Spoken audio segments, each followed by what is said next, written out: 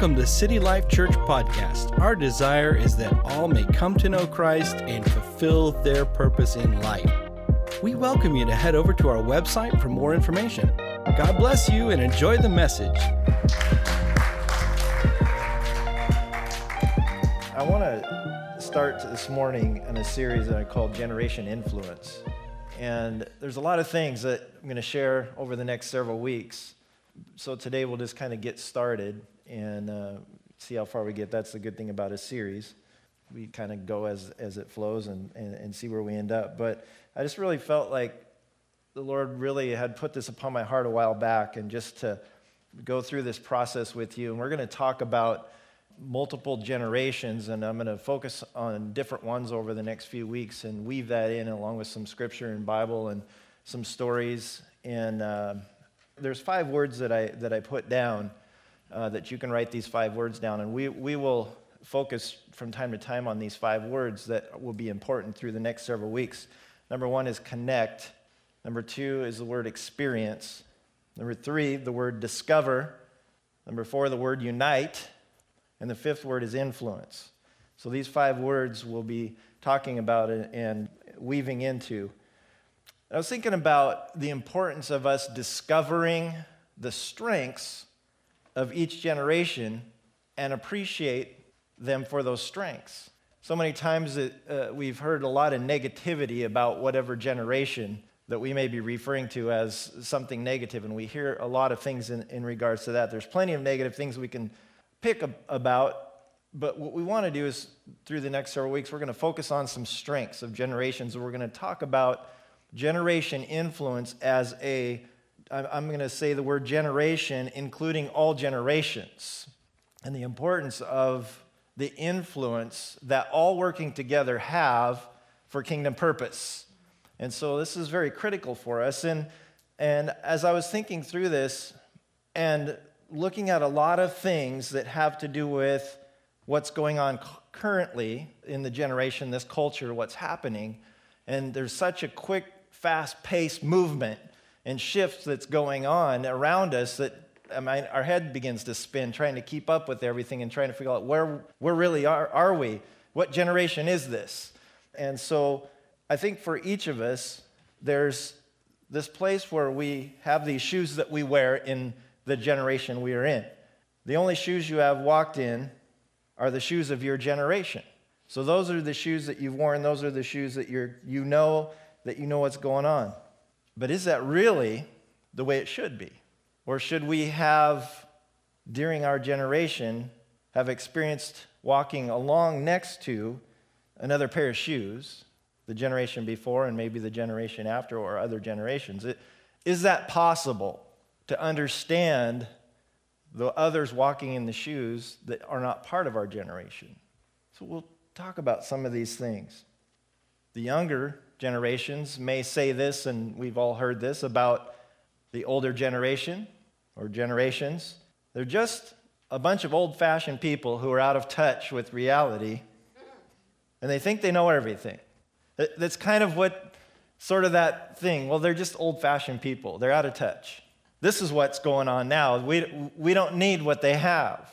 And that's kind of the things that are out there. Then you have the older generations that say about the younger generations, they're just a bunch of punk kids who don't really appreciate what they have. They really don't know anything, and they feel like they're entitled to everything. So you have this negativity that kind of goes back and forth, that really never has this coming together of strengths and trying to walk and what our purpose is in life as believers, as Christians. As we go through the next several weeks, we'll be breaking down each generation and taking a look at some of those things since the early 19th century in America. And we'll get to that over the few weeks.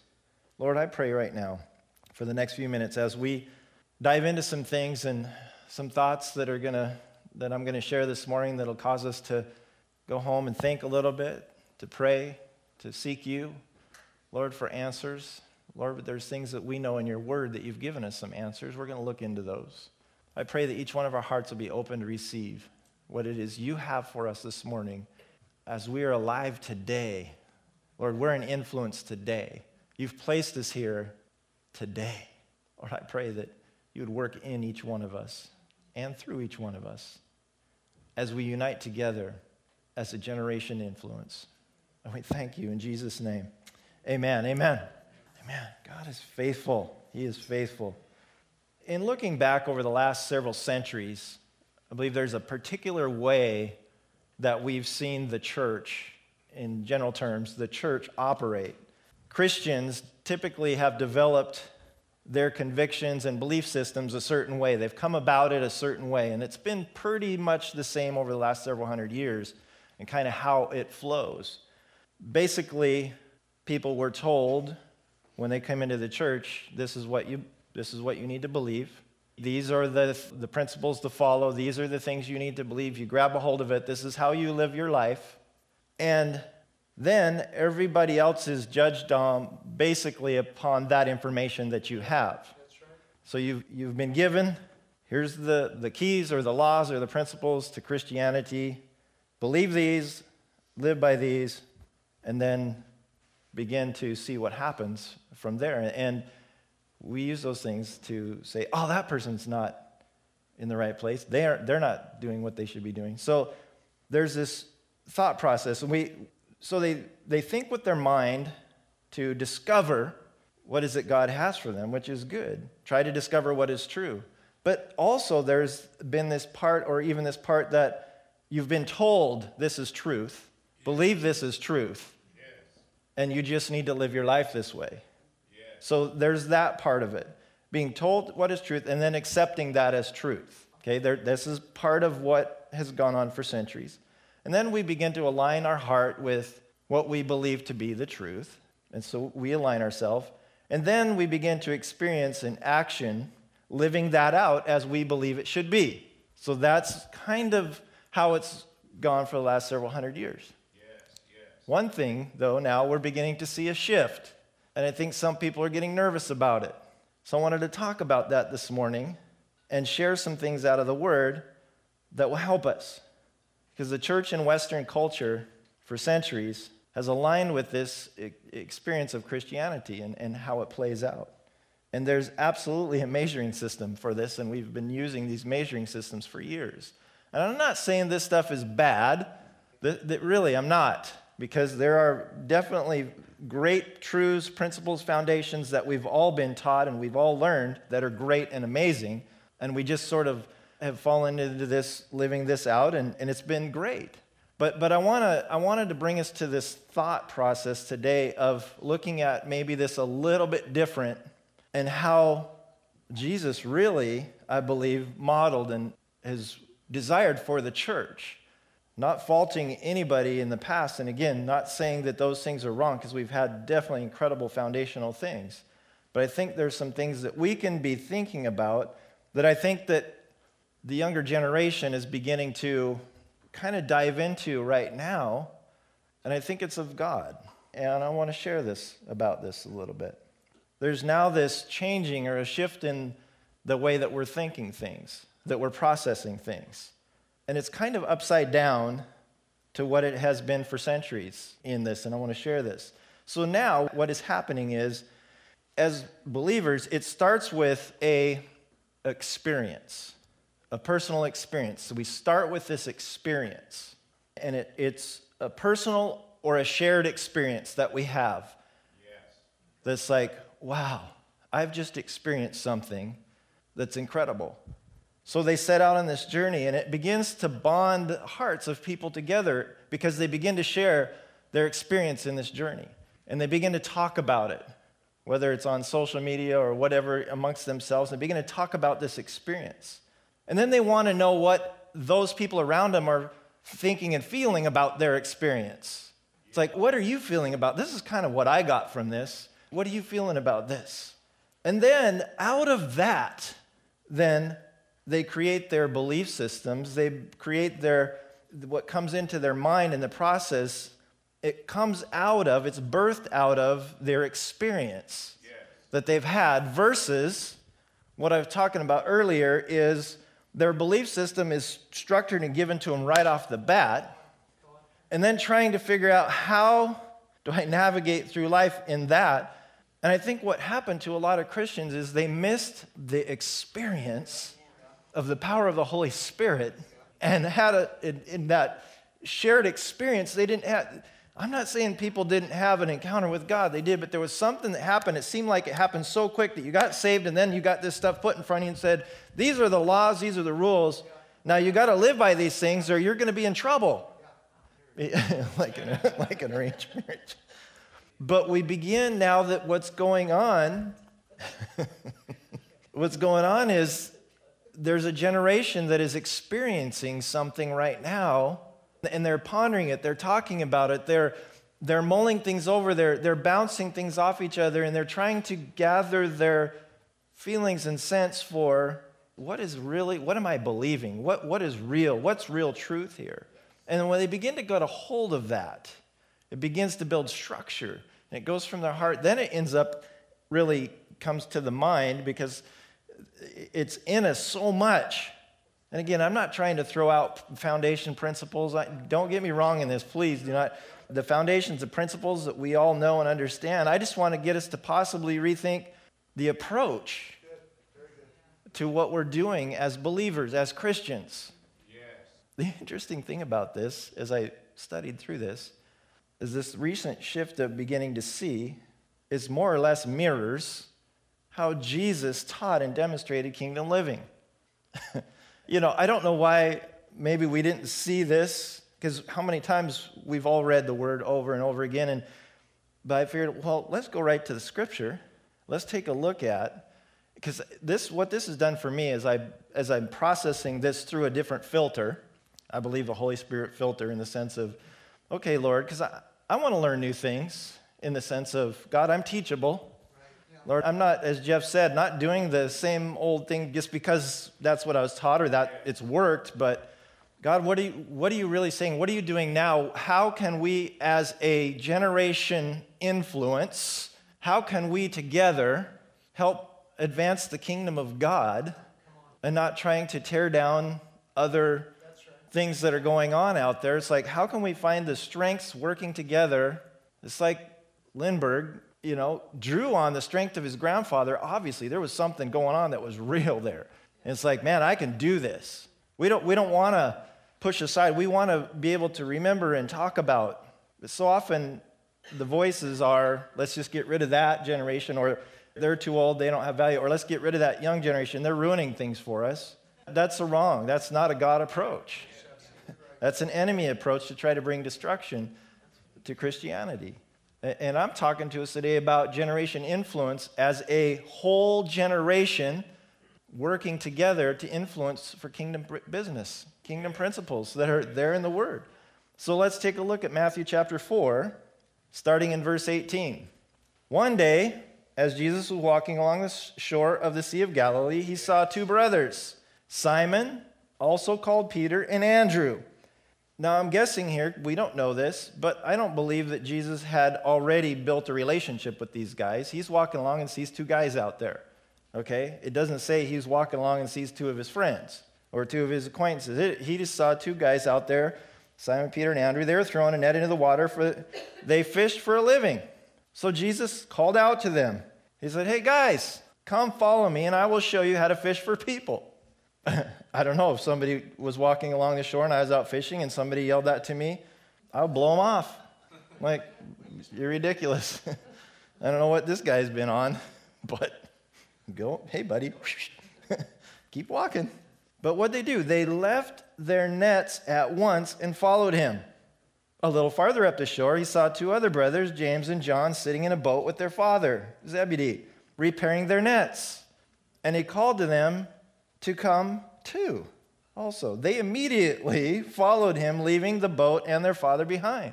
I scratch my head. It's like, this doesn't make sense to me. But there's something that this Jesus has that's very attractive to these men. There's something that's exuding from him that just is mesmerizing, that's causing them to drop and go. I'm like, we're going to go follow this guy. So here's a little bit of my thought process here. When Jesus began selecting his disciples, because that's really ultimately what was happening here, they didn't know, and he just was on a stroll along the beach. Hey guys, come follow me. I'll show you some stuff. Come on, guys. And they drop stuff and go do this. Jesus didn't gather them together, those 4 guys, and say, hey, quick, guys, I got to tell you this. Here's my 10 points of Christianity. You've got to follow these 10 points, and if you don't, then I can't use you, of course. But here, you've got to get this into you. It's got to be instilled into your life. And then maybe at some point you can experience some things with me, but here's the 10 things first. You've got to get these things. So here it is. So, no, what did he say? He said, hey, fellas, come follow me. Come follow me and begin to experience life with me. Whoa, a little different. Just come and hang out with me, guys. Experience life with me. He already had a plan for them. He had it all in, the Holy Spirit. God was working already. He didn't tell them anything. He just said, come follow me. It was later on in the ministry with the disciples and Jesus, it was later that they developed their conviction based on their experience with Jesus. And how does that work? It works because there's a conviction of going, man, there is an experience that I've had with this guy that tops everything. There's nothing that anybody could do or say or tell me that would take me away from my experience, personal experience with this man. It's amazing. So it's easy to develop convictions. It's easy to develop those things. Go, man, this is my go-to stuff. I have no problem following what Christ is saying to me. Yes. He didn't have to say them up front. Yes. See, Jesus does it the Jesus way. For some reason, man has come in and kind of messed it up over the years and said, well, I think this is how it should be. You need to get these things worked out first, and then you can go and kind of be involved in the action and experience. Jesus is saying, no, I don't care what's going on in your life. You guys are goofballs or whatever, but just come and experience this. That's all I'm asking you to do. Just experience life with me. Yes. Following the teachings comes so much easier when you have a transformational experience with Jesus. Yes. I tell you, there's a difference in talking to people who say they're Christians and talking to them about their heart dreams, their beliefs, there's just the things that just grab a hold of them. You know the ones that have actually had a conversion, transformation experience, that they've met with the Maker. They've met with their Master. They have a Savior. They have a Lord. And they'll tell you, versus the ones that say, yeah, I became a Christian. I just don't get this thing, though. I don't know. I haven't really don't see much there. They have yet to have that experience. So then, as we move forward, and this is how it will play out in the Word and how it plays out, so the disciples, they have this post-experience with Jesus. This is after now. They've hung out with him for a while. There's things that have happened, and so Jesus is talking with them again. So we're going to jump to chapter 16 of Matthew. Chapter 16, starting in verse 13. When Jesus came to the region of Caesarea Philippi, he asked his disciples. I love Jesus because he asks questions all the time. The first question was, who do people say that the Son of Man is? Yes. He's just asking a general question. What do other people say about me? When I first read this, I've read this before, and I just think, well, that's just like a bonus question or something. Why is it even there?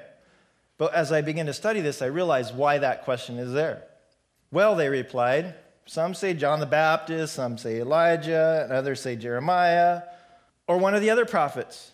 So he's pulling together something here to start with. What do other people say? But he's coming to a point here. He goes, then he asks them, but who do you say I am?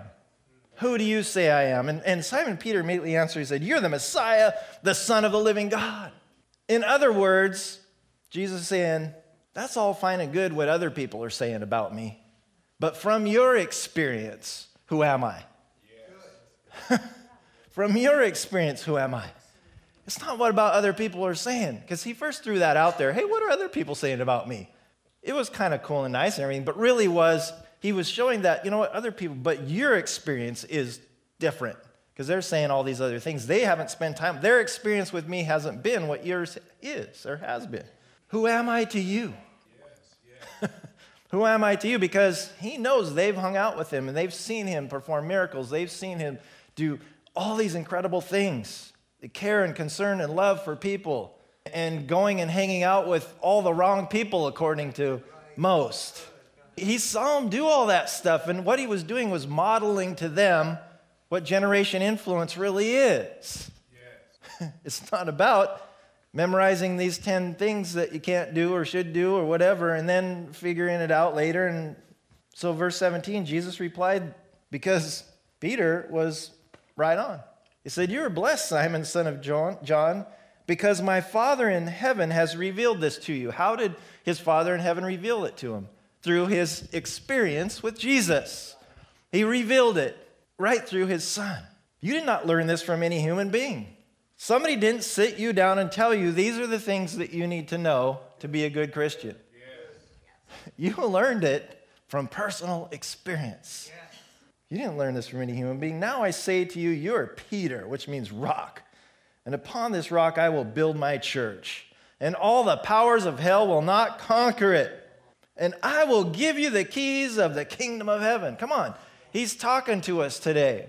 When you have an experience with the creator of the universe and you actually experience what's going on and what we're seeing today happening with people who are like, man, I just want to experience Jesus Christ. I just want to have that experience. This is what unlocks everything else for us. He goes, man, my life is, I'm throwing this thing open. I'm giving you the keys of the kingdom of heaven. Come on now, you're hanging out with me. You're learning all about me. I'm blessing you above all. Whatever you forbid on earth will be forbidden in heaven. Whatever you permit on earth will be permitted in heaven. Come on, you can declare whatever I've declared, you can declare it. Because you've experienced this. You've lived it. You've been it. Come on now. This was revealed to you because you hung out with me, not by something somebody told you. This is where we need to be today. Every generation has to be at that place. My generation, the baby boomers, we can't just say, oh, shoot, sure wished I was, I was born too early. I sure wished I could experience that. Like the generation now, they have so much more. I can. I'm alive today. If you're alive today, you can experience everything God has for you, and you should be able to experience with everyone around you. It's interesting because advertisers, and you see them all the time, they're beginning to realize that you're not going to buy their stuff anymore just because they say you need it or it's good for you. This younger generation, they're just questioning like, I don't need that. I'm not going to fall for that. I'm not buying that just because they say I need it. It used to be you'd see something advertised and you're going, man, I want that. And then I don't think that's true anymore. I just think and so here we have the Costco, which is kind of patterned the Jesus pattern, what Costco had figured out. So when you go in there, they put people there with food with a little tray. When you watch an advertisement on TV, you don't experience the smells, the tastes, or anything, right? You don't. It's in a kind of just like, whatever. You're walking by. If you're hungry or you're thirsty and there's something sitting on the tray, you're kind of like, yep. And you experience something. You either hate it or like me, you're just like, I don't even like that stuff. I'm not even going to try it, which is fine. But there's something that you grab, and if you have a great experience with that, you're going, oh man, this is good. Honey, come here.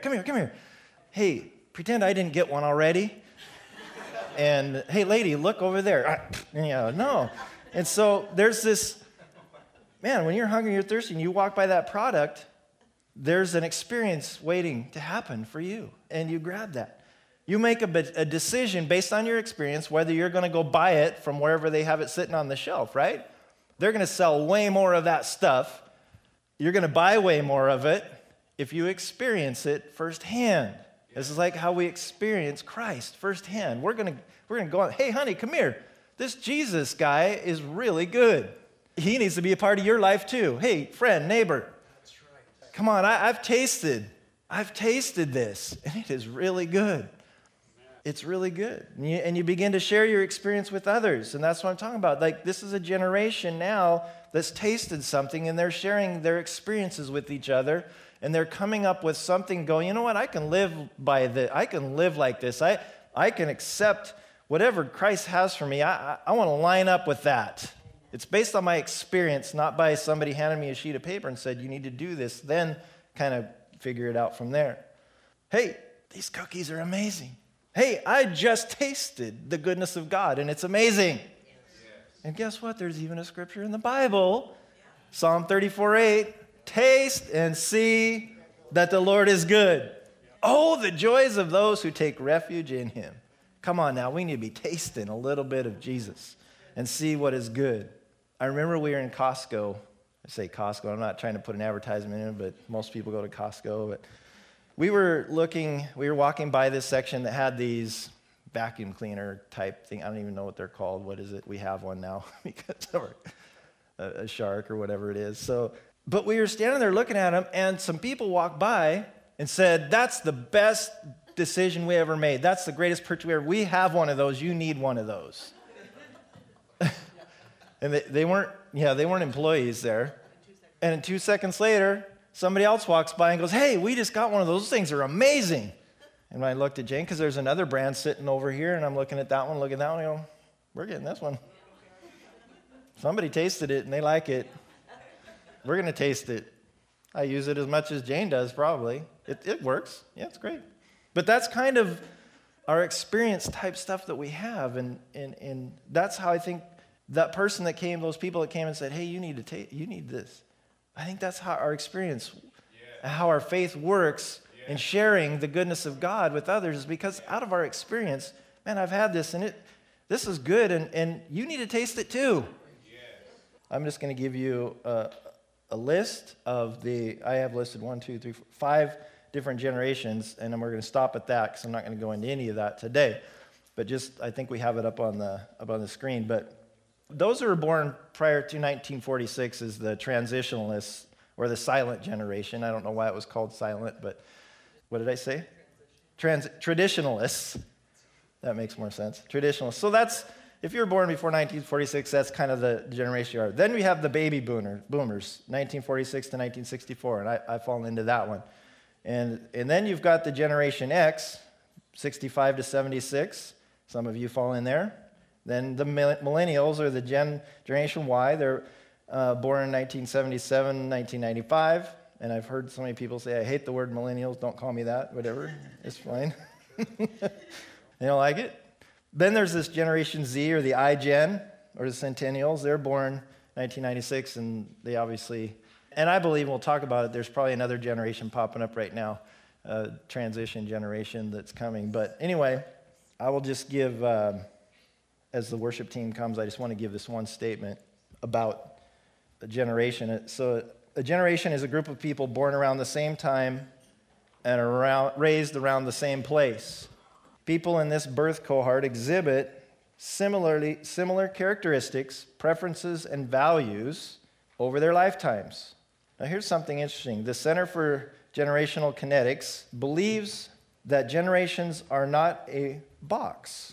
Instead, they are a powerful clues showing where to begin connecting with and influencing people of different ages. I like that. We connect, we're influencing, and it goes together with strengths. There's a big difference, we know, between generations, obviously. Linda, praise God. I just want to say, and I know you're headed out, and I didn't want to call you out, but it's so good to see you. And we've been praying for you, and it's so good to see you back in church. I know that you've been dealing with health issues and stuff, but praise God. We love you, and thank you for being here today. Now you can continue.